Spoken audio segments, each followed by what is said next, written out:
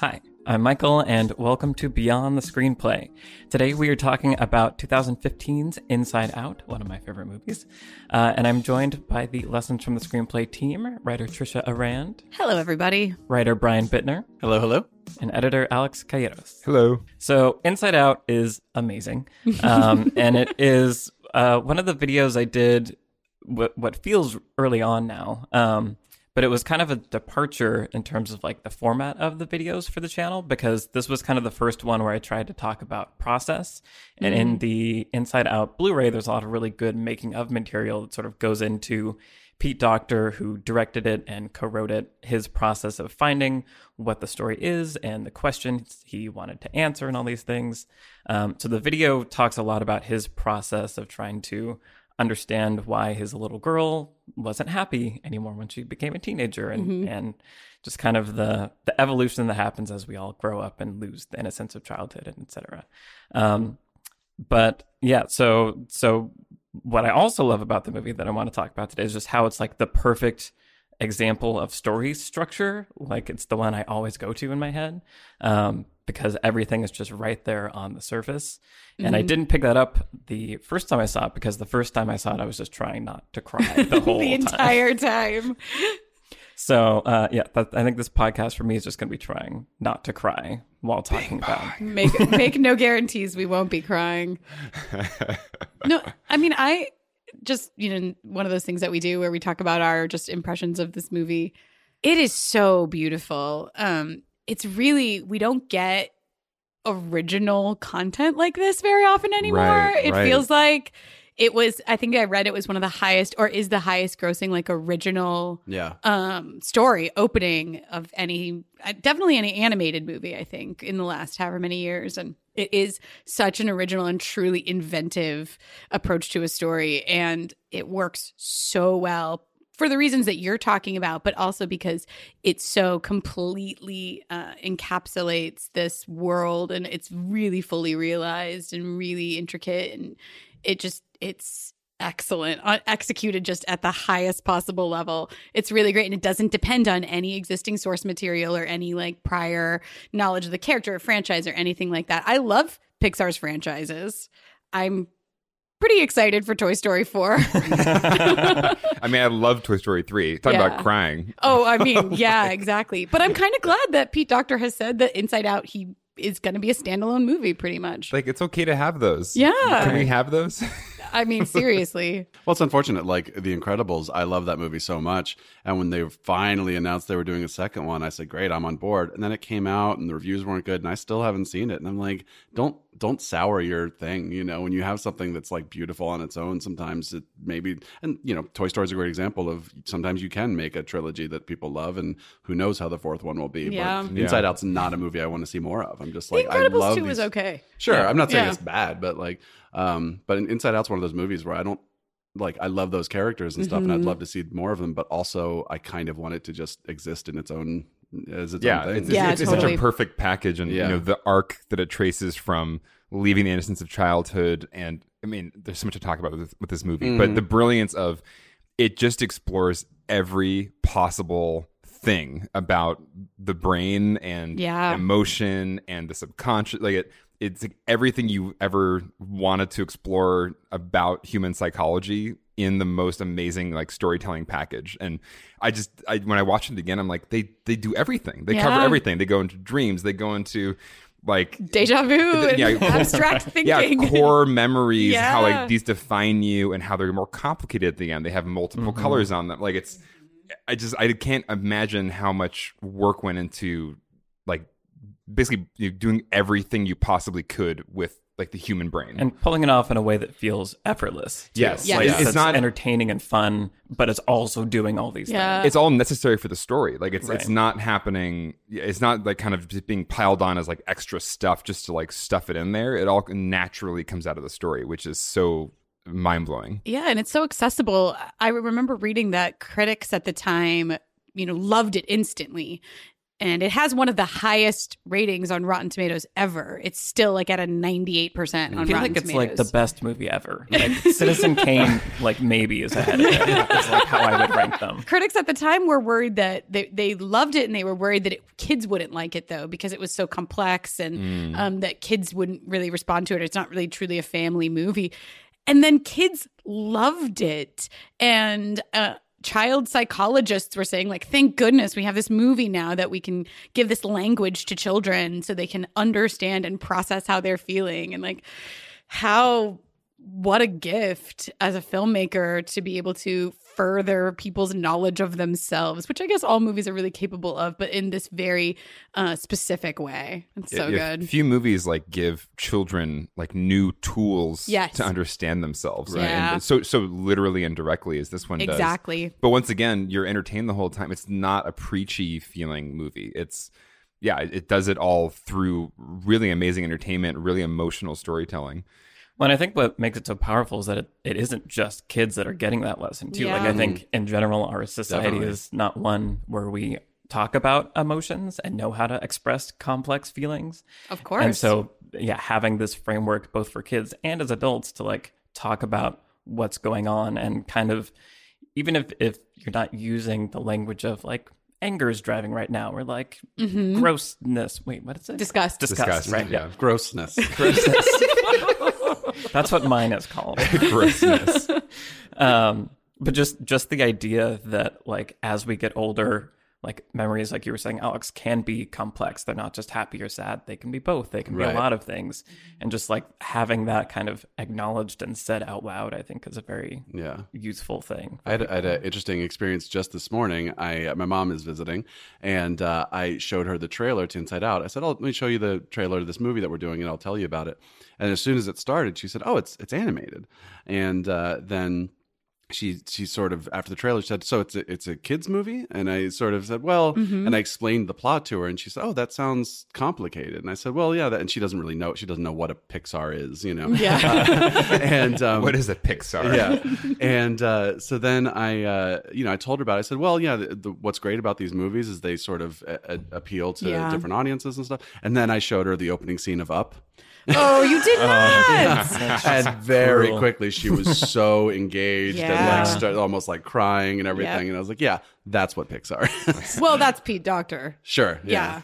Pete Docter. But even like good look man. at like Finding Nemo, like the of course. similar thing where Andrew Stanton talks about his own experience with his, fatherhood and that kind of thing, and how sometimes these movies are so powerful because they come from such a real intimate place, not just let's make a kids movie about some silly things, you know. Well, Pixar's never been afraid of just going there. Yeah. You know, that's what is so special about Pixar. You see other kind of some DreamWorks movies, and they have that kind of irony and kind of safe distance, Right. and any emotional moments are kind of just, I don't know, they're Contrived. those shallow. Yeah. It's time for the emotional moment now. Whereas, Pixar movies at their best, I think, come from these really deep places, and they're not afraid to touch, dark material. Yeah. Very heavy material. Yeah. Well, and so one of the things that Meg LaFave, who co-wrote it, and she has this amazing interview on the podcast, The Q&A with Jeff Goldsmith, that I think if you want to be a screenwriter, you must go listen to that right now. It's so good. But one of the things she talked about, one of the big challenges is the number of rules that have to be established for this movie. And rewatching it, I was thinking about that and kept that in my mind. And I feel like you don't realize everything has to be explained. And it's a very complicated mechanic where there's memories, but there's core memories, and some are certain colors which attach themselves to emotions. But like if all of a sudden, if sadness touches one, it'll become permanent, and like and just how the mind works. Long-term storage, they're vacuuming out old islands memories. of personality. That are powered by the. So when this one goes down, those like it's a lot of things to juggle. And she said that was one of the biggest hurdles: is how do you get all of that exposition done in a way that's entertaining and moving the story forward. And it's really impressive. Well, that's why it's so remarkable, because you never feel like it's too much, but it's a lot. Like when I was watching it again, wow, they really do. They do so many different metaphors for different parts of human psychology, and they're like really clever, really unique metaphors. And there's like 100 of them in the movie. Yeah, exactly. It's like, well, this is a lot.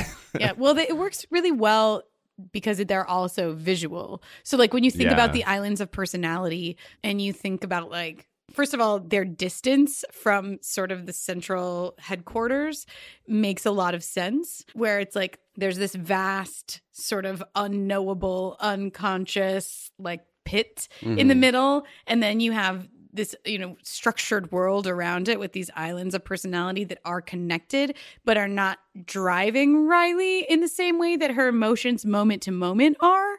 It's very visual how that's conveyed, and it works really well. We sort of intuitively grasp like, okay, these are they're distant from our moment to moment life. They're permanent. And then also the way that they like start up and move when that part of her personality is being engaged. It's like, oh, good, Family Island is running. You know? Right. Again, all of that's visually conveyed and visually buried in there. So it really helps with all of that expository stuff.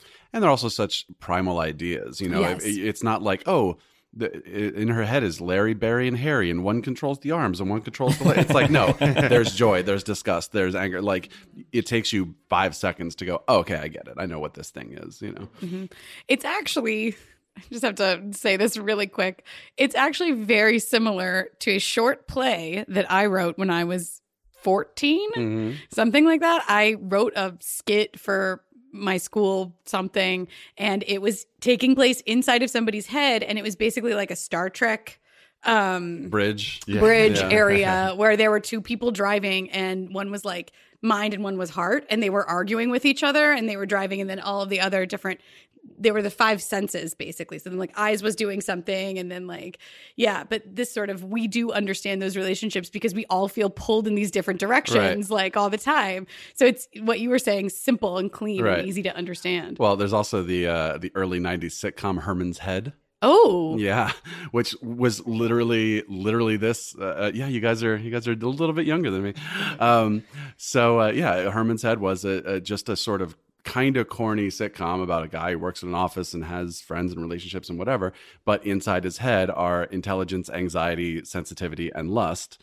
Wow. And lust is like just like a gross sports loving dude. Sensitivity is just like a sweet woman. Anxiety is like a guy with a bow tie who's always freaking out, and intelligence is Niles Crane, basically, And so then every time they're, so it's the complete opposite tonally from Inside Out, but it's the exact same premise, basically, is that they are fighting over, they're in their head arguing about what should we do in the situation? This girl is here and she's vulnerable, but she is married to my friend. And so lust is like, who cares? And sensitivity is like, let's listen to her, and, all that kind of stuff. For me, it was like when I saw the trailer to Inside Out, I thought, oh, I've seen this before. But also, it's like we talked in the adaptation thing. You can do something that's kind of been done before, or like that almost seems gimmicky or almost seems too easy. But if you do it well and you do it with this much sort of professionalism and it absolutely works. Well, so my question is then, is Herman in that show, is Herman a different character than the ones that are living inside his head? Or are they him essentially? I would say he's just a normal person. He's like a vanilla dude, basically. But then the different, like literally when they have to tie up Lust at one point. So the other 3 are tying up Lust so that he can let this girl walk out of his apartment without, wow. Yeah. It hasn't aged well in terms problems. of yeah. Well, because I think one of the smartest things about Inside Out is that Riley is sort of a separate character from the other 5. It works really well because it almost allows them to, and I think you were talking about this in your original video, Michael, but the approach of the writers was essentially like these 5 emotions are sort of parenting her, where she exists outside of them. And they say like, we're doing this or we're doing that. But they aren't Riley. Mm-hmm. Riley sort of exists outside of them, and their relationship to her is one of love. Like they're just they love her so much. They're just trying to help her through all of this. And so it uncomplicates that in a pretty necessary way, I think. Yeah. Well, I think it could also be taken as a really interesting statement about who are we? What is consciousness? Right. Mm-hmm. Who are we? Like, we are not our emotions. Our emotions are this separate thing kind of happening to us. Yeah. And it's almost allowing people, if you take this metaphor literally from Inside Out, you're not necessarily responsible for all your emotions. You're responsible for maybe what to do once they hit, but you are not your emotions. They are hitting you, and you then choose what to do with that. But I kind of like separating out emotions from one's actual identity. Exactly. Yeah. And it's cool that the story is also talking about like what happens if you try to push out some emotions and try to only feel the ones that you're comfortable feeling. Right. And I think that's also why this just works so well as an example of like archetypal story structure. By the way, yeah, every time, I just want to make a note of this, like every time Michael and I are working on a writing project, at some point he'll be like, Inside Out, we got to pull up the scene from Inside Out. This is the perfect midpoint. Inside Out's got the perfect thing.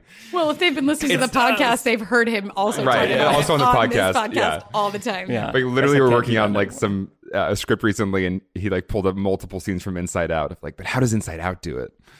Anyway, but it's a good example. It's a good example. Yeah, it's the perfect example of like when they're writing, what they're writing in these screenwriting books, and if you're trying to visualize it and have an example of like, what does this look like in practice?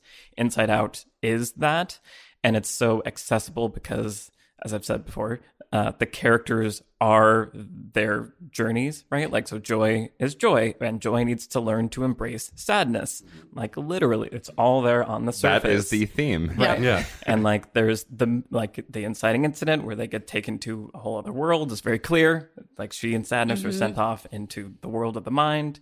The midpoint where the protagonist learns part of the message but like doesn't fully get it is literally Joy is trying to cheer up Bing Bong because they're trying to go somewhere and it's not working, and then Sadness comes in and just like listens and lets him be sad, and it works.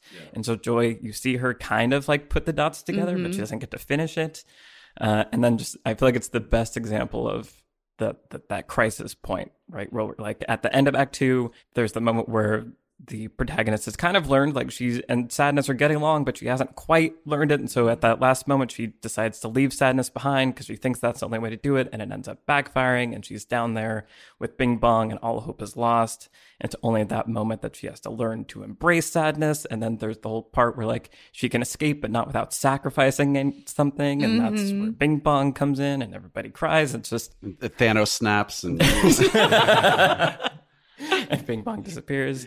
Anyway, yeah, it's if you want to see structure laid out in an enjoyable movie, Inside Out is such a good example of that, and I'm obsessed with it for that reason. I also like that there are these sort of, Trish, as you were talking about, Riley is a different character, so it's like you have these dual protagonists, Joy is sort of unquestionably the protagonist of Inside Out, but you're also following the real life, on the outside of the body. You're following Riley and her, and they have sort of the same goal. They need to get to the same place, but they're very different characters, and they have different ways of going about it. So it's kind of neat to follow those two stories where you're like, even though I'm not even like as invested in Riley's story, but I still just love this character and this family and like watching them interact.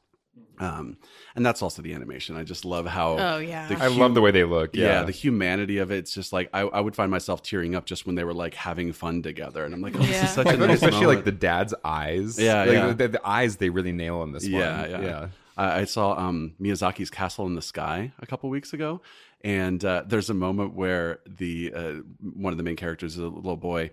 He takes out a trumpet to blow it for like the morning like reveille kind of thing, and he blows it. And it goes like, and he kind of like wets his lips and then blows it again. And I just thought it's animation, and like they didn't have to do that moment. That moment cost them time and money, but that moment just made me go, I'm watching a human being right now. Right. I love those, and Pixar is full of those moments. And Doctor is a huge Miyazaki fan. Like, oh, really? He is like one of his major influences. He's talked about it multiple times, and he worked on Howl's Moving Castle. Yeah, Howl's Moving Castle. Oh, really? The like American. Yeah, he did. So it totally makes sense. But I think what you're talking about Riley and like why we are invested in her, I think we get so invested in her because of what I was saying earlier about how much the emotions love her and how much Joy loves her. Like they really do have to spend that amount of time in the first act establishing that deep connection. Joy is the first emotion that is there, and she is so connected and engaged. That beautiful scene where they're skating, like,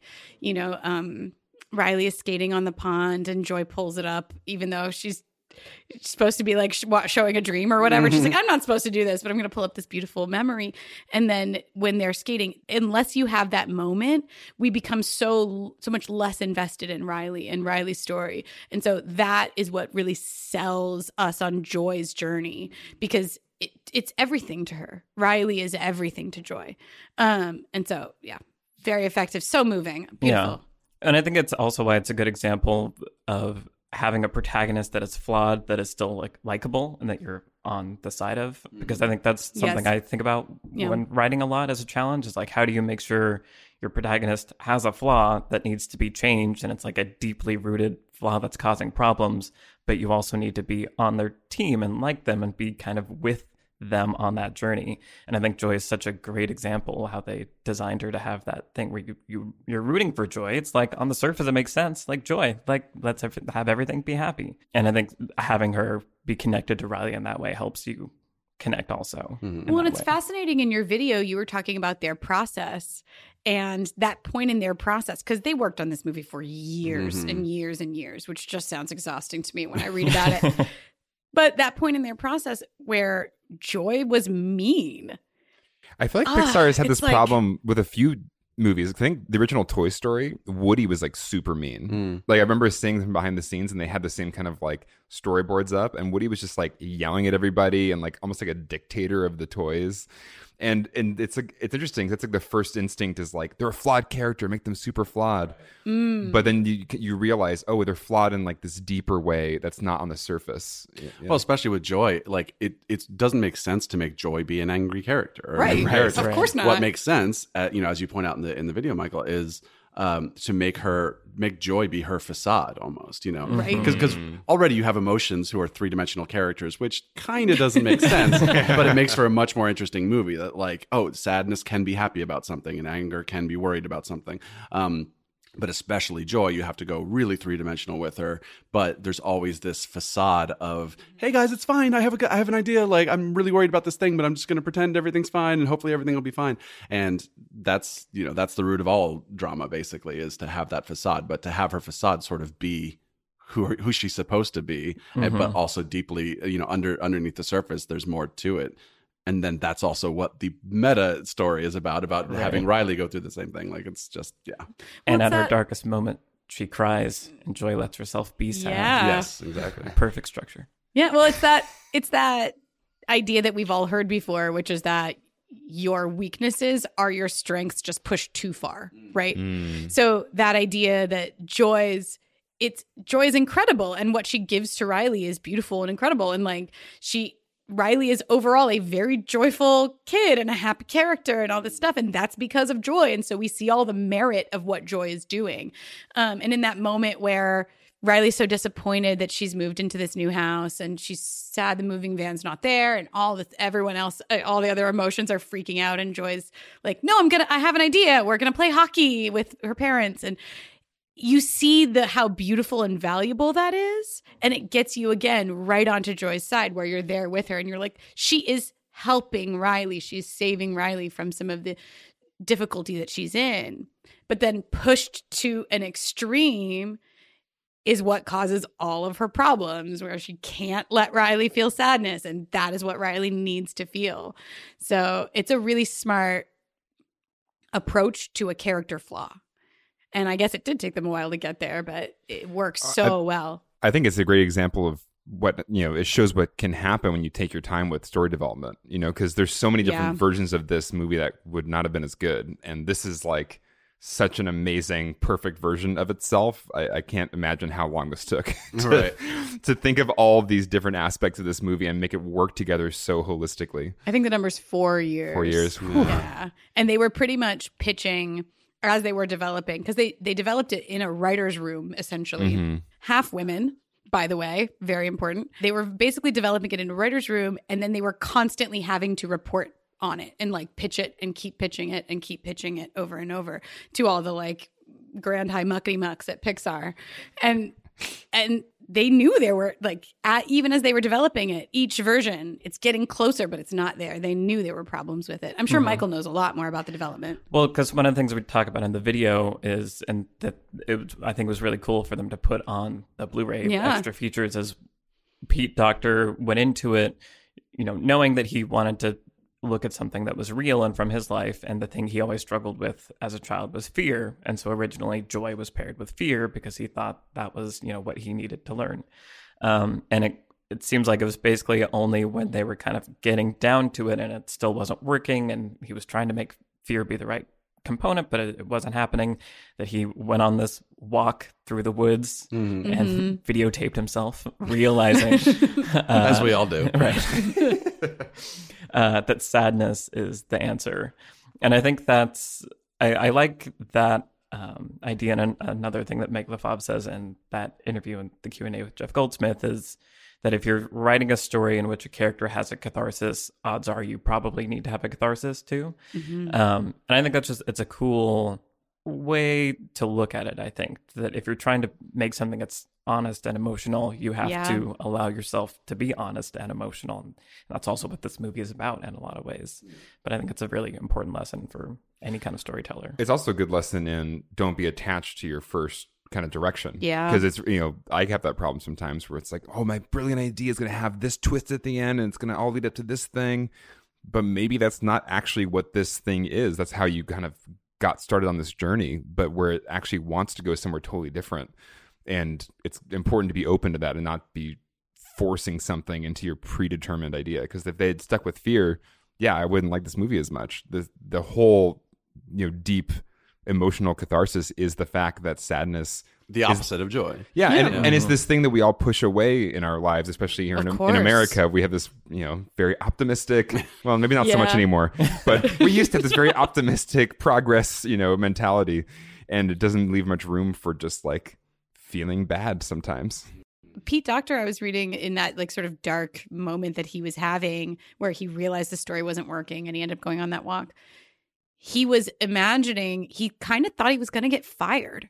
And he was imagining how sad he would be to say goodbye to everybody at Pixar and to have to leave that place where he felt he was known and cared for. And that kind of like that catharsis that kind of gave him the key of like, the people that know me the most are the ones that I cry with and for, and really honest and raw realization, and one that I think is the only thing that makes this movie have the just emotional impact that it does. This movie's devastating. Well, it gets pretty dark when she's running away and like her like emotions are like shutting down. Like, it's like this is like a metaphor like for depression now. This is like getting really serious. It's like she's not going to feel anything anymore. Well, part of that, I'm going to get real here for a minute because this is an Inside Out podcast. We might as well. Part of that, I think, is because the external crisis that they introduce is this moving to a new place. I think it's so relatable how isolated you feel, how lonely you feel, how out of place, out of touch. So I grew up in a military family. So I moved every 3 years that I was growing up. And I moved when I was 10, very close to Riley's age. And then I moved again when I was 15. And that was sort of like my last big move. And first of all, no one told me this movie was about moving. And so I went into it and I was like, oh my God, the crisis is that they're moving. And I just regressed immediately to being 9 years old, 10 years old, lying face down on the floor in my new empty house, crying my eyes out because that's how it feels. And reading about the development of this movie, they tried a couple of different kinds of things. Like the original thing was a Thanksgiving Day pageant and Riley wanted to be the star. Oh, right, yeah. It doesn't have the same impact as being pulled away from all of this stuff. And it works. It's just tapping into something that is so fundamental of an experience, because whether or not we did it as a kid, we have all moved to a new place at some point. Maybe not thousands of miles away, maybe just a new house or a new school or whatever, or a friend moved away.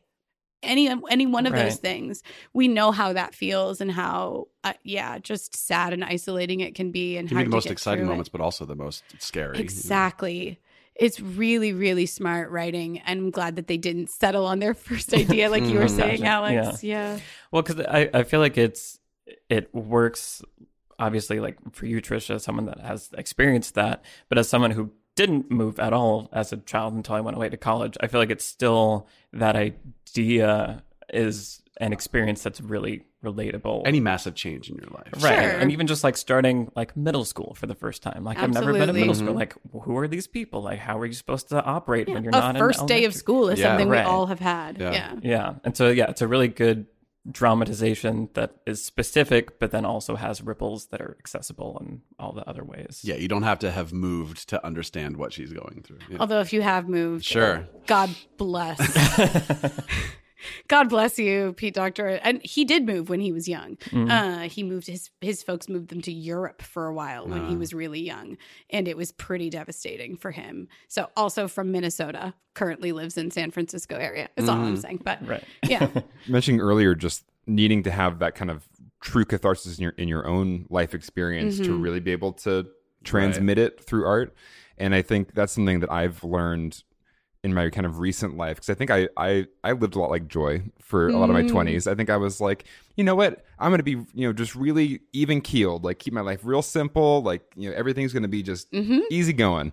And it doesn't actually provide a whole lot of writing material. I've got a lot more writing material in the last few years of my life when I've kind of more just opened up to all different kinds of emotions and not protecting myself so much and just being more just open to whatever is going to happen and feeling it.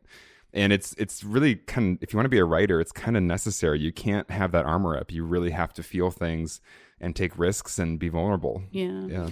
I would say, don't go out and try to feel terrible. No, but like you're saying, being open. It's more, it's instead of being like Joy in this movie where you're kind of like papering over everything with like this facade. It's just if you actually... If life's happening, feel it as it's happening, not running away from all the feelings. Yeah, because I think the opposite can be true too. Because I think one of the reasons I no, this is like our yin and yang. Right. Yeah. I feel like I was very much a sadness person, and I liked. That's one of the reasons I like this movie is that its ultimate message is that it's like it's okay to be sad and like not. Oh my God, were we like Joy and Sadness when we were like we're making movies back in our early 20s? Probably. I think we were kind of Joy and Sadness. Yeah, okay. But I feel like it's not necessily about only joy is bad. It's too much of anything is bad. And I think there's especially as a art college student, you can be really into like I just feel terrible and dark and like everything's like emotional and like that's not helpful either. Like that's still one note and like just calm down, everything's fine. I literally remember like one of the first times we hung out, you were like being super emo about like a girlfriend you broke up with recently or something, and I was just like, but like now like life's pretty good, right? Like you can be free to do more stuff, and you were just like not having it. You're like, no, sadness is a more real emotion. It was like everything you're feeling, Alex, is fake, and what I'm feeling is real, dude. I think that was emo. I think my transition was from like 90% Bing Bong when I was a kid. Just it makes so much sense. Right. Just oh my God, you're Bing Bong. Just whatever silliness, part cat, part elephant, part dolphin.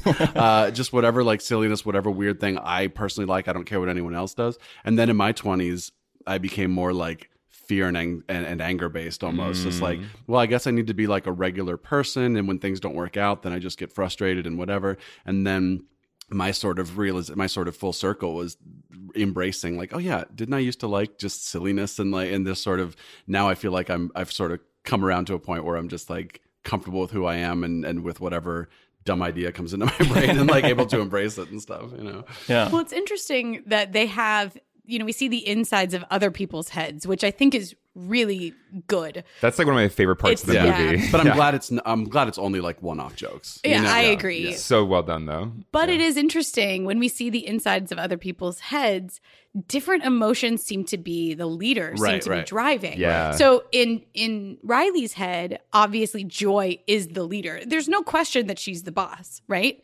Everyone else treats her like she's in charge, and she is directing sort of the whole thing. They don't know what to do without her. When she's missing, it's like, what would Joy do? What do we do? Exactly. Right. But then in other people's heads, other emotions are driving. So like in her mom's head, sadness is the one that's in charge in the middle of the console. It's so brilliant. Ooh, which is chilling. And she's not even acting like Riley's sadness necessarily. She's very matter of fact. She's very in control. She's in charge. It's mature. It's like a but mature she's sadness. Right. It just makes you wonder about that character. Yeah. And then in the dad's head, More anger. It's anger driving. I don't remember. I what think it's anger driving. is driving. Anger's driving. In his head, it's Yeah. like there's 5 angers almost. Almost. Yeah. Seriously, it's good. Yeah. Yeah. Well, I think, again, to talk about story structure, I think that another reason I like this is it's an example of what I think like the hero's journey, archetypal, all that stuff is supposed to be doing, is kind of pitting, opposing ideas together, and then at the end providing a synthesis of those things, where it's like, it's literally joy and sadness have to hold the sphere together. Yes. Yeah. And I feel like it just reflects like our experiences where like, like Brian, you're saying you started on one side and I feel like that was how I was, where I was sadness. And then I was like, okay, it's time to get over that. And then kind of only as you get older, you kind of allow yourself to have those, know how to navigate emotions and be like, it's okay to have conflicting it's Multicolor spherical memory balls. Yeah. Exactly. So I appreciate that about this story, is that it's an example of how to tell a story about these kind of abstract ideas, but make it really concrete. And, there are balls that are different colors and that represents this thing, but it works and affects you emotionally in all these ways. I mean, we've already said this, but just once again, what a gift to provide literally a visual vocabulary to humans to talk about things that are difficult to talk about. One really well observed few moments throughout here are the relationship between Riley and her parents, and how the pressures of the parents affect Riley's emotionality. And because, when you're really young, like a really young child is not really capable of considering the needs of their parents. That's kind of what, thinking outside of your own immediate needs is sort of like what maturity is. The bigger picture we're able to create for ourselves, the bigger imagination of what is everyone around me feeling? That's empathy, and then trying to meet others' needs. Yeah, I'm not there yet. No shock, Brian. But that scene where her mom, everyone is ready to be mad about the move. They're ready to scowl at the mom. And she comes in and she says, "Thank you. You've been such a big help to us. Your happiness is a gift to us in this difficult time." And immediately everyone in the console area is like, "Oh, we're team happy now." That's right, because that's what mom needs from us. It's really well observed, especially that age, that on that brink of adolescence, where you start to look at your parents and go, "What's going on in there? What do they need from me? How am I affecting them?" Rather than just being, in the childhood position, which is developmentally normal, in the childhood position of thinking only about what your own emotions are passing moment to moment. Right.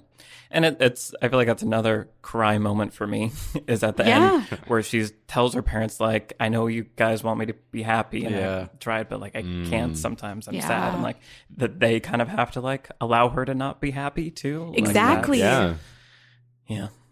Ooh, Heavy stuff. Can we talk about the voice acting? Can we please? Oh my God. Because everybody in this movie is so perfect. amazing. They are perfect. Perfectly cast across the board. Amy Poehler, so good. All of these little moments. I was rewatching part of it this morning, I think as you were also, Brian. And when she realizes there's this moment where sadness is lying on the ground and they're in long-term memory. And she realizes that sadness has read the manuals and she goes, "You've read the manuals." Woo! Like this sort of laugh, or she makes this sound that's just like, "I've solved it." This sound is like, "You'll be my map." That moment is pure Amy Poehler. Just this moment of glee where you've realized you fixed something. Right. She's the only reason that character works so well. Right. I would also say that's kind of Leslie Knope from Parks and Rec. Oh, of course also. it It's is. just sort of always optimistic, even when she's maybe not actually feeling quite that way.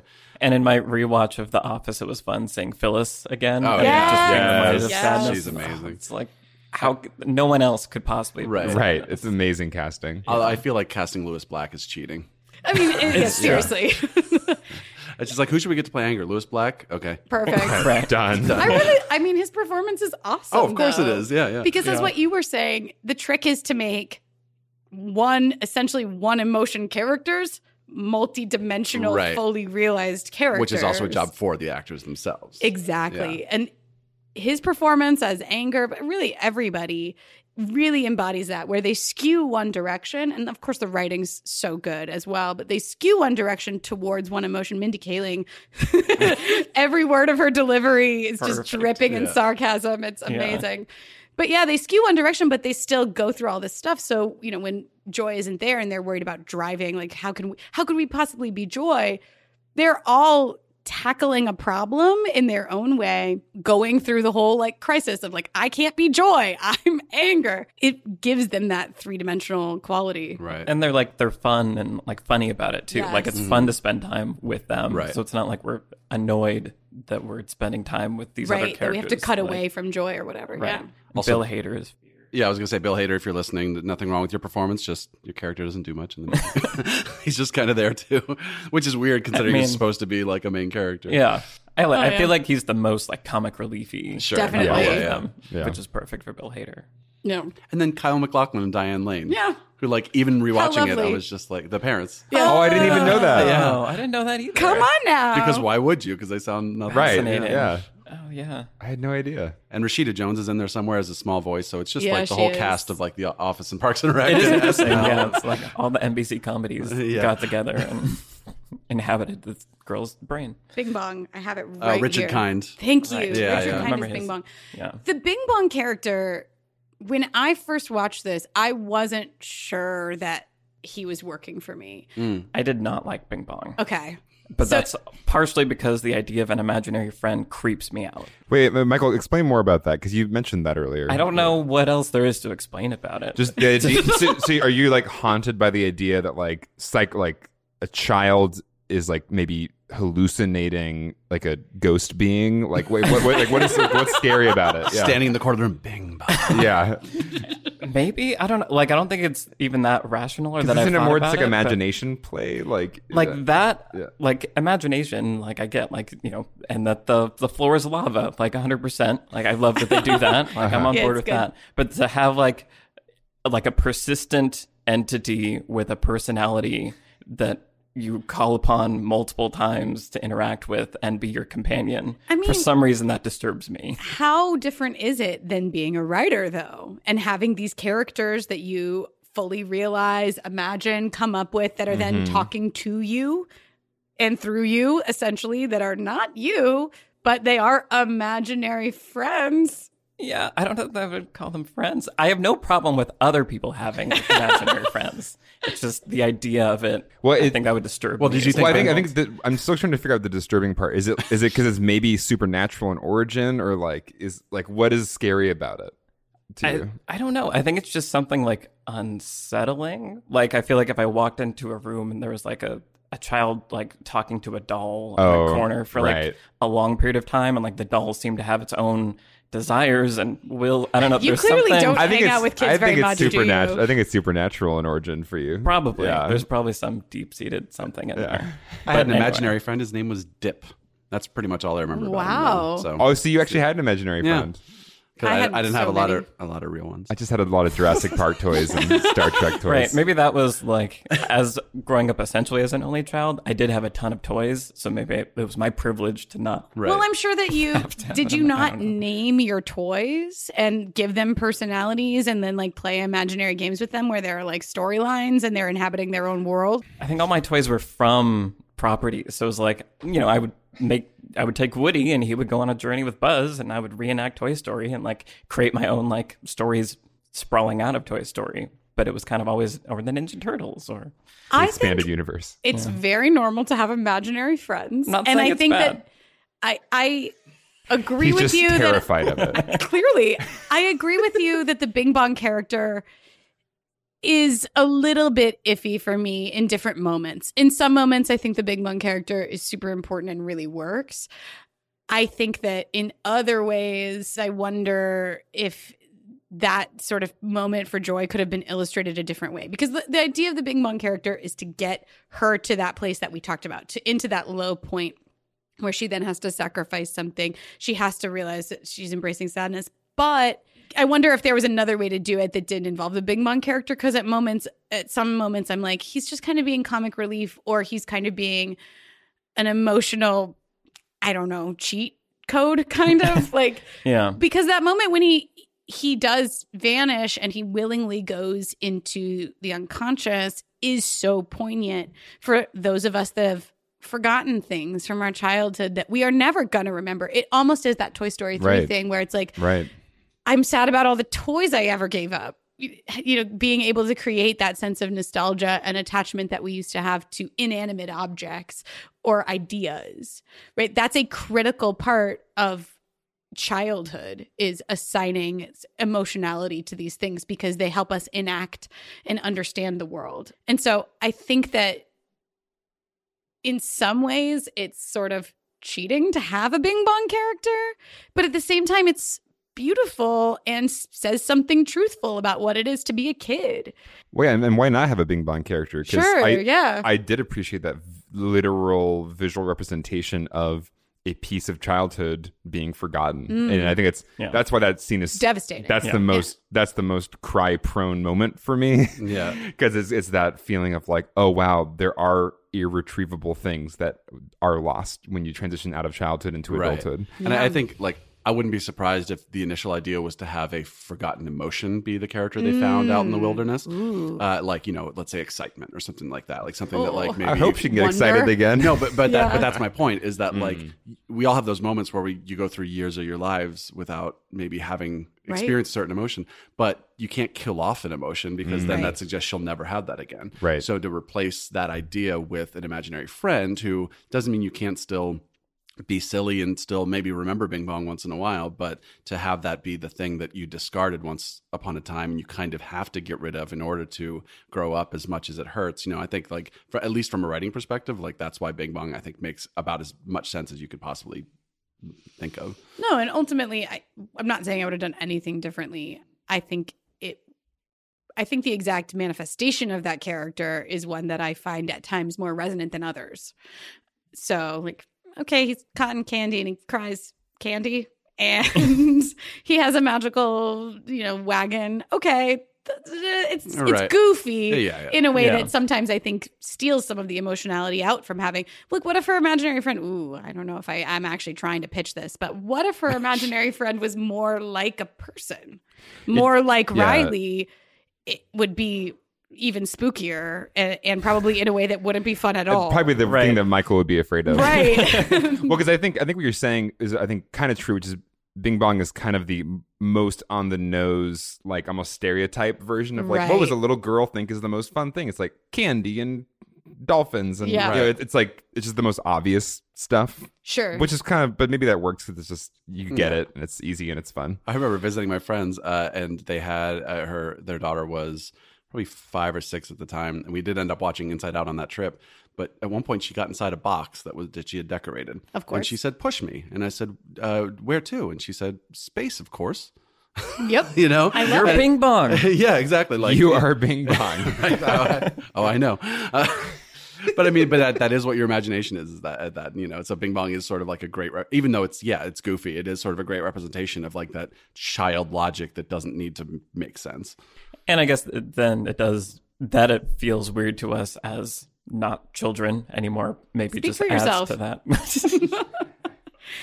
But that we can have this reaction of like, Bing Bong iffy. Like I feel like that is a kind of an adult response. way to How many look at kids it. are probably picking apart Bing Bong the way we are right now. Sure. But I feel like that Bing Bong moment, even though I don't, you know, the idea of an imaginary friend is creepy, I think it completely works for me. Let it be known, Michael finds the idea of imaginary friends of children to be very disturbing. Michael, I don't know if we would have been friends when we were kids. Probably not. No. Wait, is this why you don't like E.T.? This is why we. Oh, this ties in with ET, doesn't it? Oh, I maybe. knew it. Full circle. Oh my God. Because ET creeps me out. I mean, but He's basically an imaginary he's an friend. imaginary friend, and it's basically I about the don't- love of a I don't like child this. for an imaginary friend, or a lonely child, and how our imaginations make us feel less lonely. And you don't like it. Michael's shaking his extremely head. uncomfortable right now. I do not like this revelation. Oh no. But I think story-wise, I really appreciate, like when you're saying, Alex, that Pixar goes there. I feel like the Bing Bong moment is such a great moment for that. And I think it's another great example of a lesson to be taken from, that I take from it anyways, that a sacrifice has to be made for the protagonist to like grow. And I think that makes the growing so much more powerful. And I think Bing Bong is such an intense sacrifice because, like we said, It's childhood. it's childhood, right? Like, we're not going to lie. Like, as you grow up, you're going to forget things that were amazing and you'll never have them again. And that's just part of growing up. And so I love that they go there and make that joyous sacrifice so it all feels just that much more earned. Right. And I think movies that really move me, we may have mentioned this before, but they're always bittersweet. If they're just very depressing and dour and like, life is hell, I kind of just detach and it's like, now I'm just watching this as a piece of art and I don't really care. But when they're bittersweet, when they, they show both the joy of life, literally, but also that, there's like real loss that comes along with that joy. That's when it hits me hard, because that's really, I think, the most honest representation of our life experience. Well, to me, the scariest moment in this, or most upsetting moment in this, is where Riley is running away and the console starts to go dark. Right. Yeah. Like she's emotionally shutting down in a really upsetting way, where you're just like, you could feel all the sadness in the world, but that's so much better than being emotionally shut down. Right. And so it's what we were saying earlier about being open to all of those feelings, where the real moment where you start to feel the stakes. I mean, for me, when she starts to lose her islands of personality, it's intense. It's really intense. It goes there. Oh, you change. You lose your interest that you had when you were Friendship younger. Island falls into the Family Island. Please falls into the abyss. It's so upsetting because it again is this sense of like loss of your own fully realized humanity or soul, I guess is a word I'm looking for. These things that make us who we are and all of the range of feelings that we have. Like feeling all of those things is so much better than feeling none of them. Right? And so when that moment is happening and the console is going dark, such a brilliant visual representation of what it is like to shut down emotionally, and close those doors and resolve to feel nothing.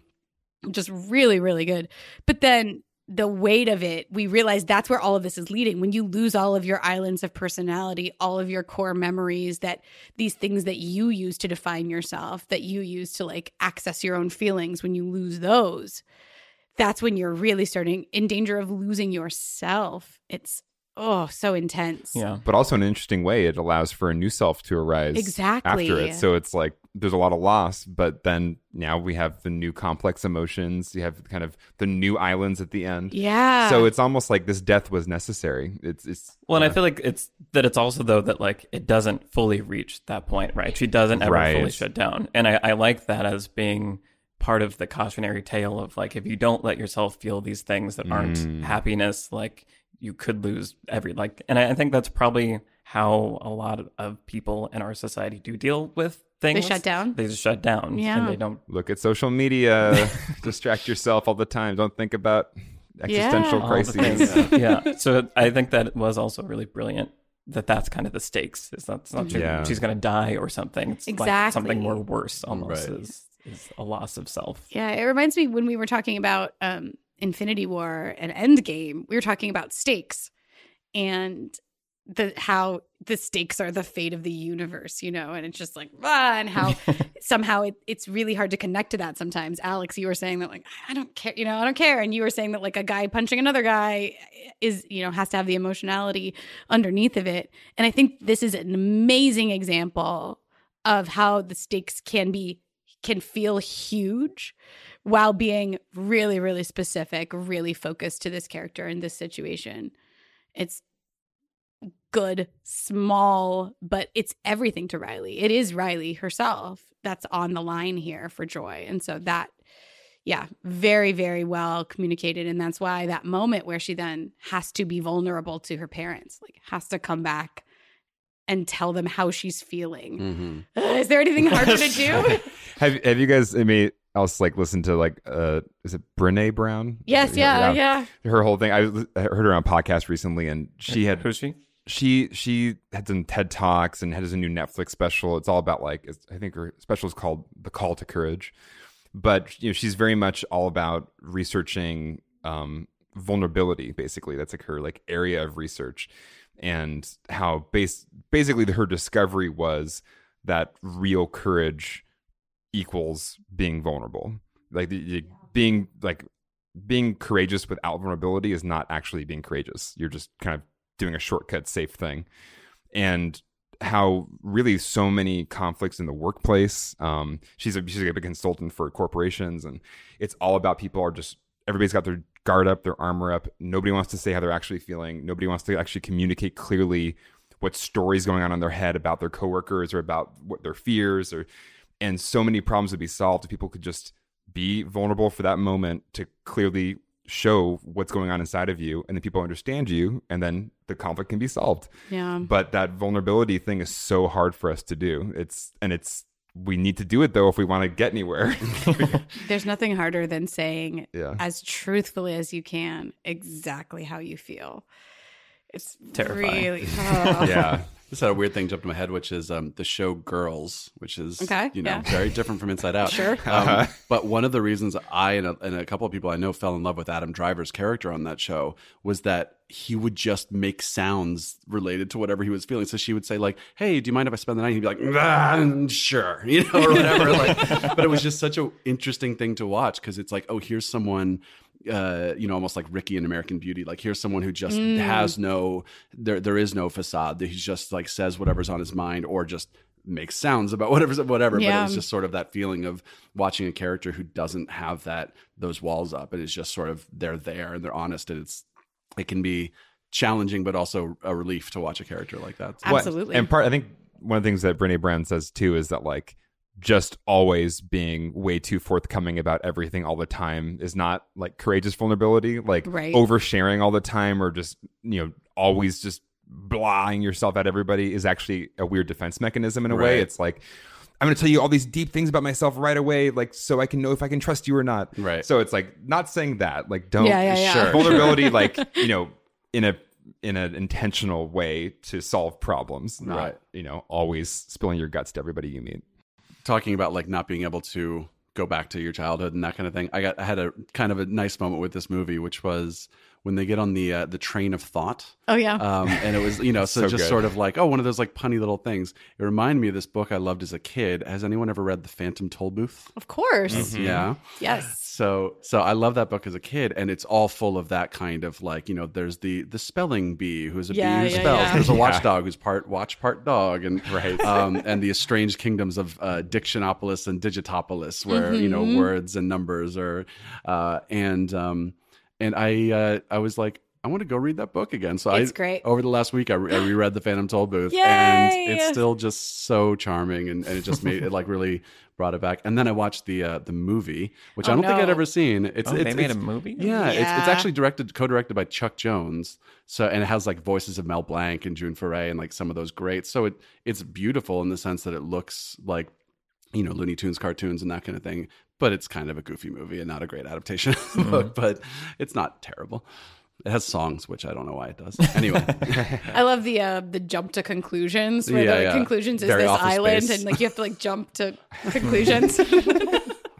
Jump to conclusions, Matt. Yeah. I also just love that, like, the little kind of throwaway pun of the, like, they mix up the facts and opinions. And those get mixed up all the time. So right. good. Yeah. It's like, these facts and opinions look pretty similar. Just throw them in the box. I feel like that's one of those moments in the movie where just like I'm just like, this movie's winning. Yeah, it's such a short moment, but it's so brilliant. Right. We just have so many of those. I remember in the theater, the audience like erupting in laughter in that moment, and it's just like such a clear moment of like, okay, they have us, right? You have the audience in that moment, totally, and that's a joke like for adults, right? Of course, yeah. Well, one of my favorite moments is when they go through the abstract thought, where it's like, we're abstracting. Here are the 4 levels, and the animation goes totally insane, and they just become like colors, and to get out of there, they have to like fall on your face, and then they become lines, and they like it's so good. So it's like an experimental short in the it's middle almost like of the they could have movie. put that in the middle of any movie, but they're like, this seems like a good one for Seriously. it. Yeah. Cool. Well, why don't we go around and talk about what lessons we're going to take away from Should we also talk about how we're really feeling today? I mean, if you want. Get real. Who's driving? Yeah, who's driving? Who's driving today? That's the question. But yeah, so lessons to take away from Inside Out. Brian, you want to start us off? Alex pretty much touched on what my lesson I think is the strongest one that stuck with me, which is, as you talk about in your video, Michael, the process you have to get to come to sort of the obvious thing. You know, joy's foil being sadness seems like, in my mind, that would be what the point of the movie is. Let's make a movie about joy having to accept sadness, and that didn't even become what the movie was until 2 years or 3 years into the process or something.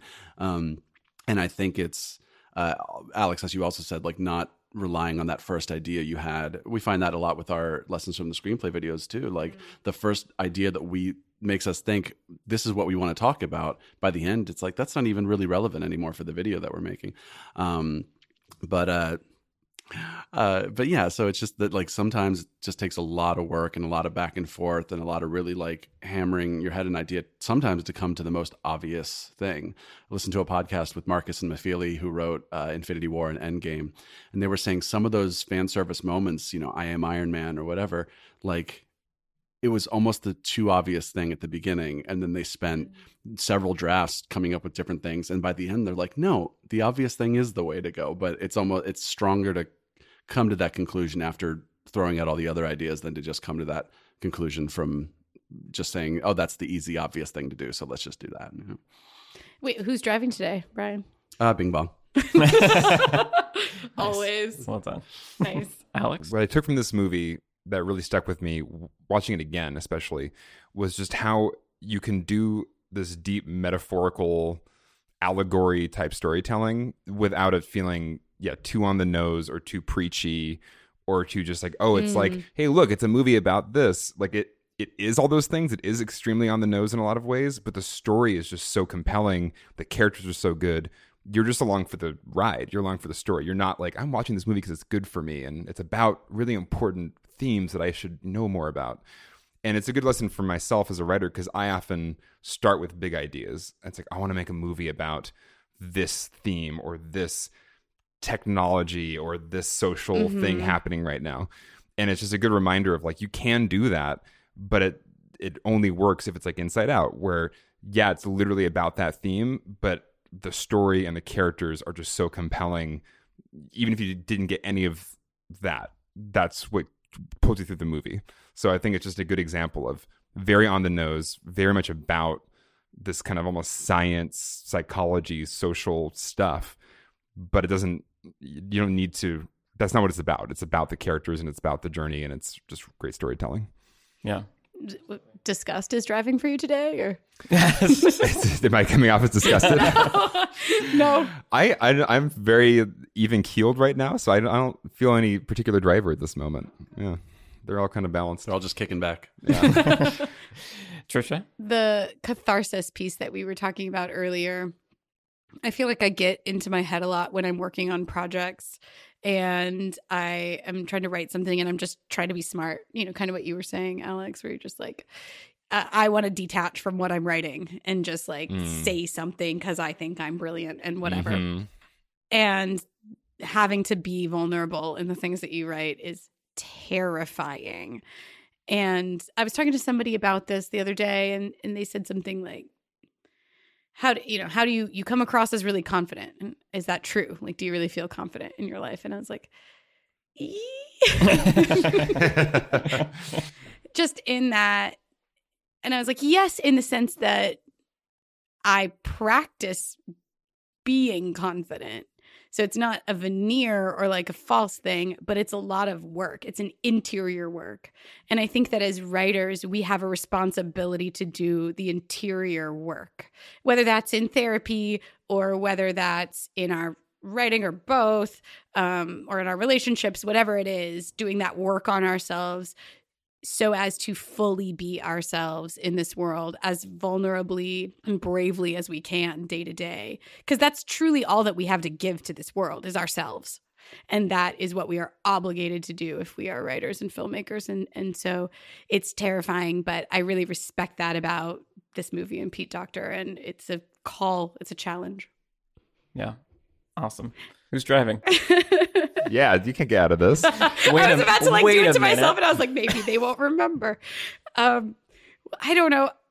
It's probably sadness today, actually, to be truthful, but only because I'm kind of in pain, and I have a scratch on my eyeball, which is totally insane, and the guys have been very patient with me, but I feel whiny and I feel mad, and maybe it's anger, sadness, somewhere in there. My memories are blue and red.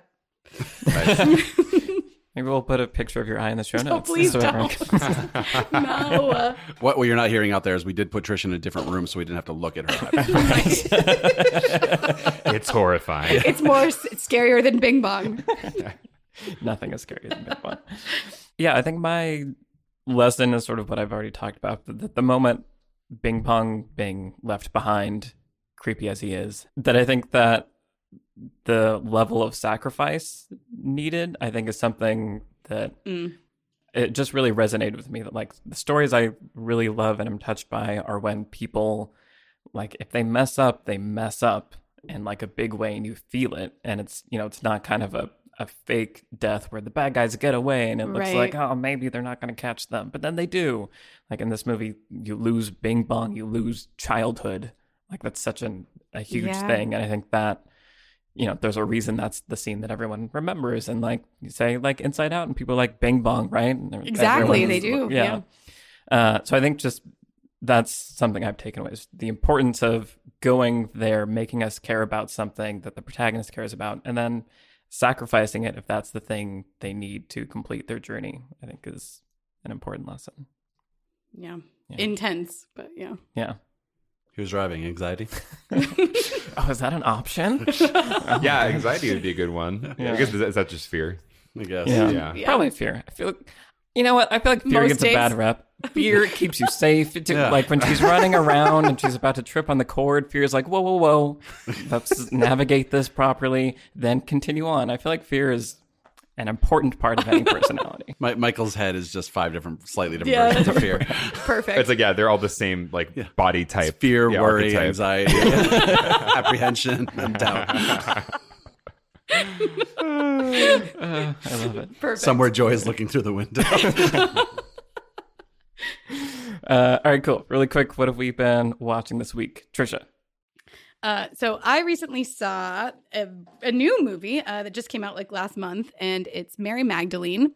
It's starring Rooney Mara, Joaquin Phoenix, and Chiwetel Ejiofor, directed by Garth Davis.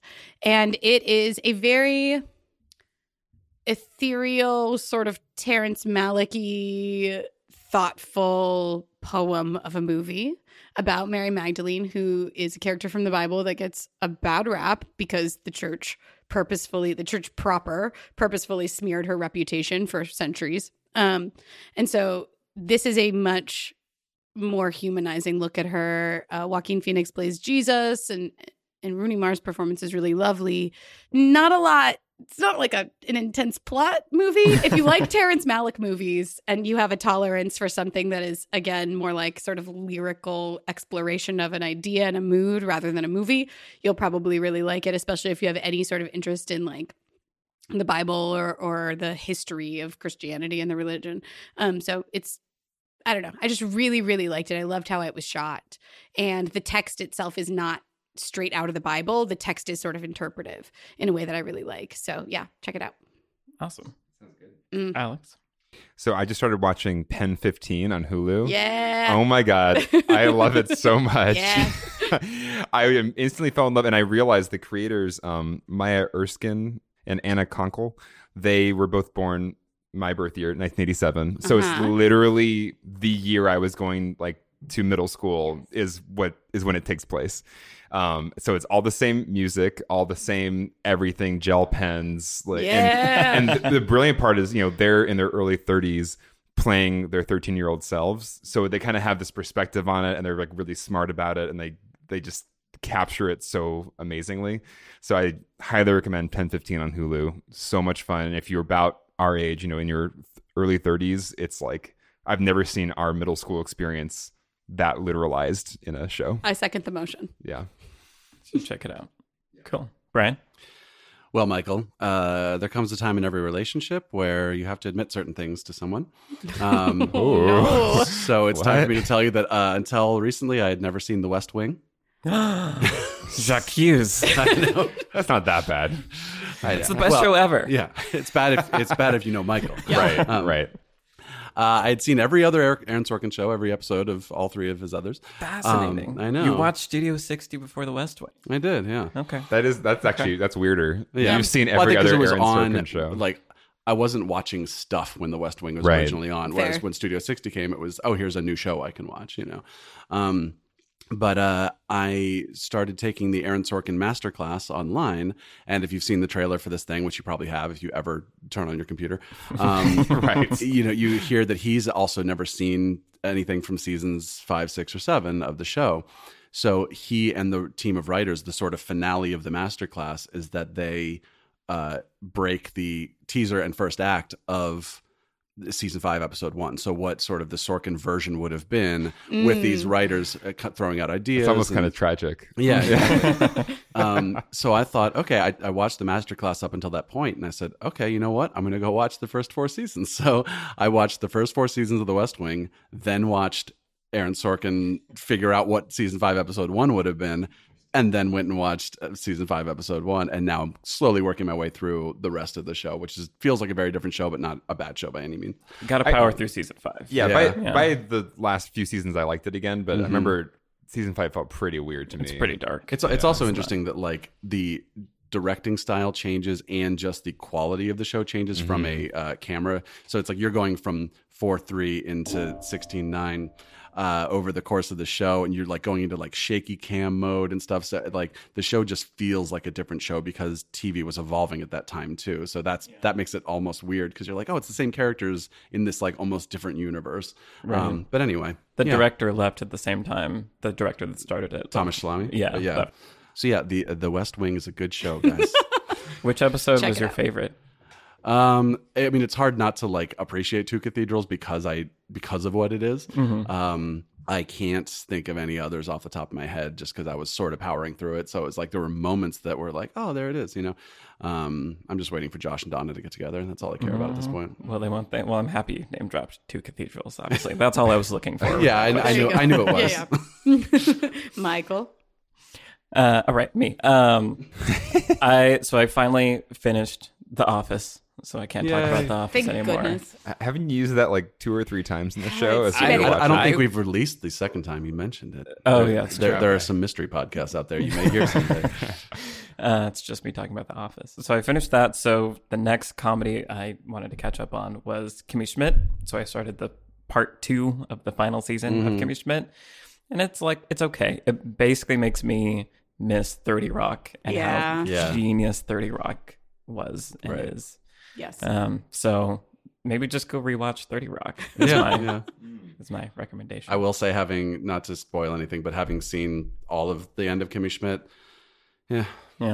Some of it was great, but yeah, it's a great show overall. It seems to be really hard to end things. It's a recurring pattern of things, I've except for noticed- Endgame, I've noticed, apparently. yeah. Right.